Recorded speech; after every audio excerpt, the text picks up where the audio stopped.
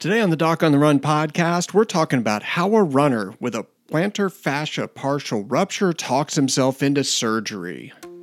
So the big question is this: how are runners like us, who don't like hearing doctors say, just stop running, who know that we simply have to stay active, how do we heal in a way that lets us stay strong, maintain our running fitness, and keep preparing for the next race, and still heal without making the injury worse? Well, that is the question, and this podcast will give you the answers.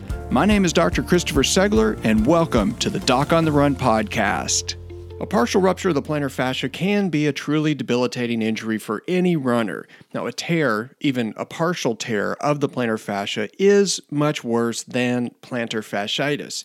The way it works, basically, the reason it gets to be so much trouble is that, you get this injury, you think you have plantar fasciitis, you take time off, it starts to feel better. Then you start to run again and it starts to feel worse again. And because a partial tear can be so frustrating, it becomes very easy to convince yourself that you need surgery on the plantar fascia. In fact, the reason I'm bringing this up is I was just having a conversation with an athlete who started to talk himself into surgery even though he has absolutely no desire to have surgery on the plantar fascia. His story really highlights how easy it is to become frustrated and how any recovering runner can overthink a mild setback in the recovery process. Now, the plantar fascia is the largest ligament on the bottom of your foot. Plantar fasciitis is a condition where you have inflammation and irritation of the plantar fascia itself. Now, plantar fasciitis is by far the most common condition affecting patients who go to see a foot and ankle specialist. In fact, it makes up about 40% of all visits to podiatrists in the United States. The problem with plantar fasciitis is that it is so common, many doctors will simply assume that you have plantar fasciitis when you describe what's going on with your foot and you're a runner who has heel pain and arch pain. And that really seems to be true when you're a runner who may not really have plantar fasciitis, but you might actually have a partial rupture.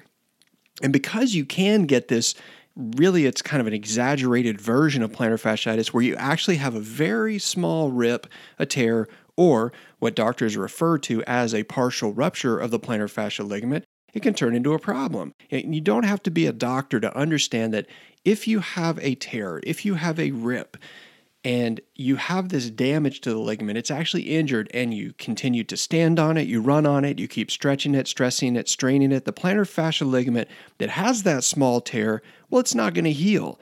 Now, most of the time when a runner calls me for a consultation or a webcam telemedicine visit, it's because they've gone through this cycle of trying to treat it.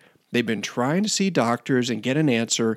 The pain has been getting a little bit better, then a little bit worse, and then they finally get so frustrated that they're willing to really consider anything. And at that point, a lot of times what happens is some doctor recommends surgery, they start researching it, and then they call me. Well, it is true that the plantar fascia release surgery is a very commonly performed surgery. And what happens is the surgeon goes in and we actually cut a small portion of the plantar fascia to release the tension on the plantar fascia ligament. That releases your pain because you don't have any more tugging away at this injured area. Whether or not you should have that surgery depends upon your opinion and the opinion of your doctor. The simple fact is that I have not performed a plantar fascia release surgery on a runner in more than 15 years. So that simple fact should make clear my opinion about performing this surgery on runners. I don't think it's a good idea, so I just don't do it. But that doesn't mean it's necessarily wrong if you and your doctor choose to do it. The main point is that I believe the overwhelming majority of runners can heal a partial rupture of the plantar fascia ligament without surgery and can get back to running. But to do so, you have to be able to take a lot of specific actions, you have to have a lot of patience, and you have to be capable of following directions very carefully. I've actually been lecturing about runner's heel pain, about this condition, and teaching other physicians at medical conferences about this condition for many years. And I get invited to lecture at medical conferences several times a year. And from all the information that I've compiled over the years of teaching these conditions about how to treat this condition in runners, during my lectures to physicians, I created the Runner's Heel Pain course. Now, the Runner's Heel Pain course teaches you everything that I would explain to you if I met you in person and had to help you understand how to figure out whether or not you actually have plantar fasciitis or a stress fracture in the heel bone, or a partial rupture of the plantar fascia, or some other condition that just seems like plantar fasciitis. Now, if you follow all the directions in that course and you can understand everything that I've explained to you during a $500 in-person meeting, you get the same information in the online course obviously for a lot less money. But for that to work for you, have to actually get you back to running, you have to be able to understand what's in those video lessons and apply it to your condition if you really want to expect to improve. I mean, if a coach gives you a training plan and you don't follow it, you shouldn't expect to get any faster. It's the same principle. But that brings us all back to this conversation I was having this athlete who got frustrated when he had this small bump in his road to recovery and his return to running. Now, he had a partial rupture of the plantar fascia. He'd been taking time off of his activity. He had been doing everything correctly in terms of what he should actually be doing to recover from the condition. But then he had an episode where he was kickstarting his dirt bike, and in doing so, it irritated and aggravated the healing plantar fascia. He started to have heel pain. He had a cycle of several days where the pain was coming and going, and that had him a little bit freaked out. Well, months ago, when he first got to see this doctor who told him that they could go in and just snip the plantar fascia and that might solve his problem, well, he really didn't like that idea when the doctor told him that. It just didn't make sense to him that as somebody who was athletic that he should have surgery to just cut this huge ligament in the bottom of his foot. But now, here he was, some months later, and even though he had had a dramatic improvement and was clearly on the road to recovery, this little small setback had him concerned that he had undone all of the healing that had already taken place during the past several weeks and months. So during this discussion, there were a couple of interesting things that came to mind. Number one, it's really easy to believe you've done a lot more damage than you actually have done. Most of the time, when you have a partial rupture of the plantar fascia, what actually happens is not really what you see in illustrations in textbooks. In fact, it's not even really and truly what you see in the anatomic illustrations I made to support and illustrate the idea in the Runner's Heel Pain course video lessons on plantar fascia partial ruptures. It's not this clean split or rupture or tear that you see illustrated most of the time.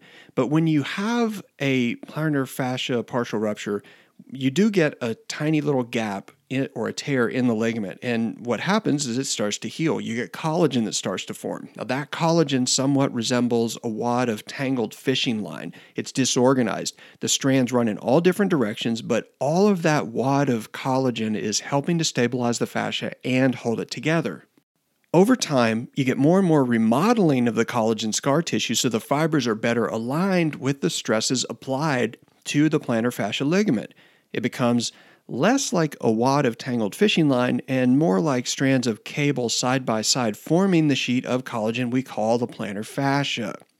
If that process goes on for months, you can be assured that the strength of the tissue on the day you're kickstarting your motorcycle and you injure it is significantly higher than it was the day after you tore the plantar fascia. So based on that, you can take comfort in the fact that it is unlikely that you could cause the same level of damage you had on day one of your injury when you initially tore the fascia. But then our minds begin to play tricks on us, and that's where the trouble comes in. So number two, it becomes really easy to talk yourself into surgery. You have pain, you start going through this cycle of discomfort, and unless you've been keeping a pain journal, you don't actually remember that the pain you have today is significantly less than the pain you had when the injury first started. And that was exactly the case here. During the conversation with this guy, he acknowledged that the pain he was having now was much less than the pain he had before.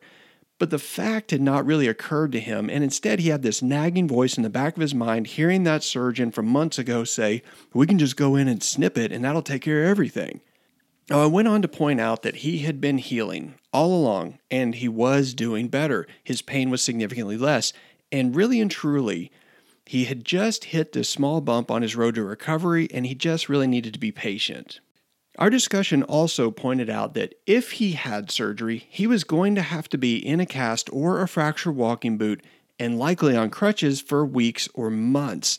And that was going to further decimate his fitness and bring about more atrophy in his calf muscle. And the last thing he needed at this point was to have more damage done to his running body just from a period of immobilization or a period of using crutches.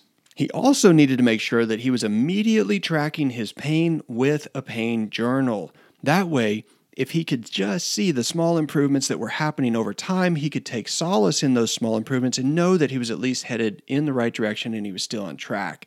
So basically, what I did was I gave him some other things to do to reduce the inflammation, to decrease the stress on the plantar fascia, and to assist with the collagen repair process.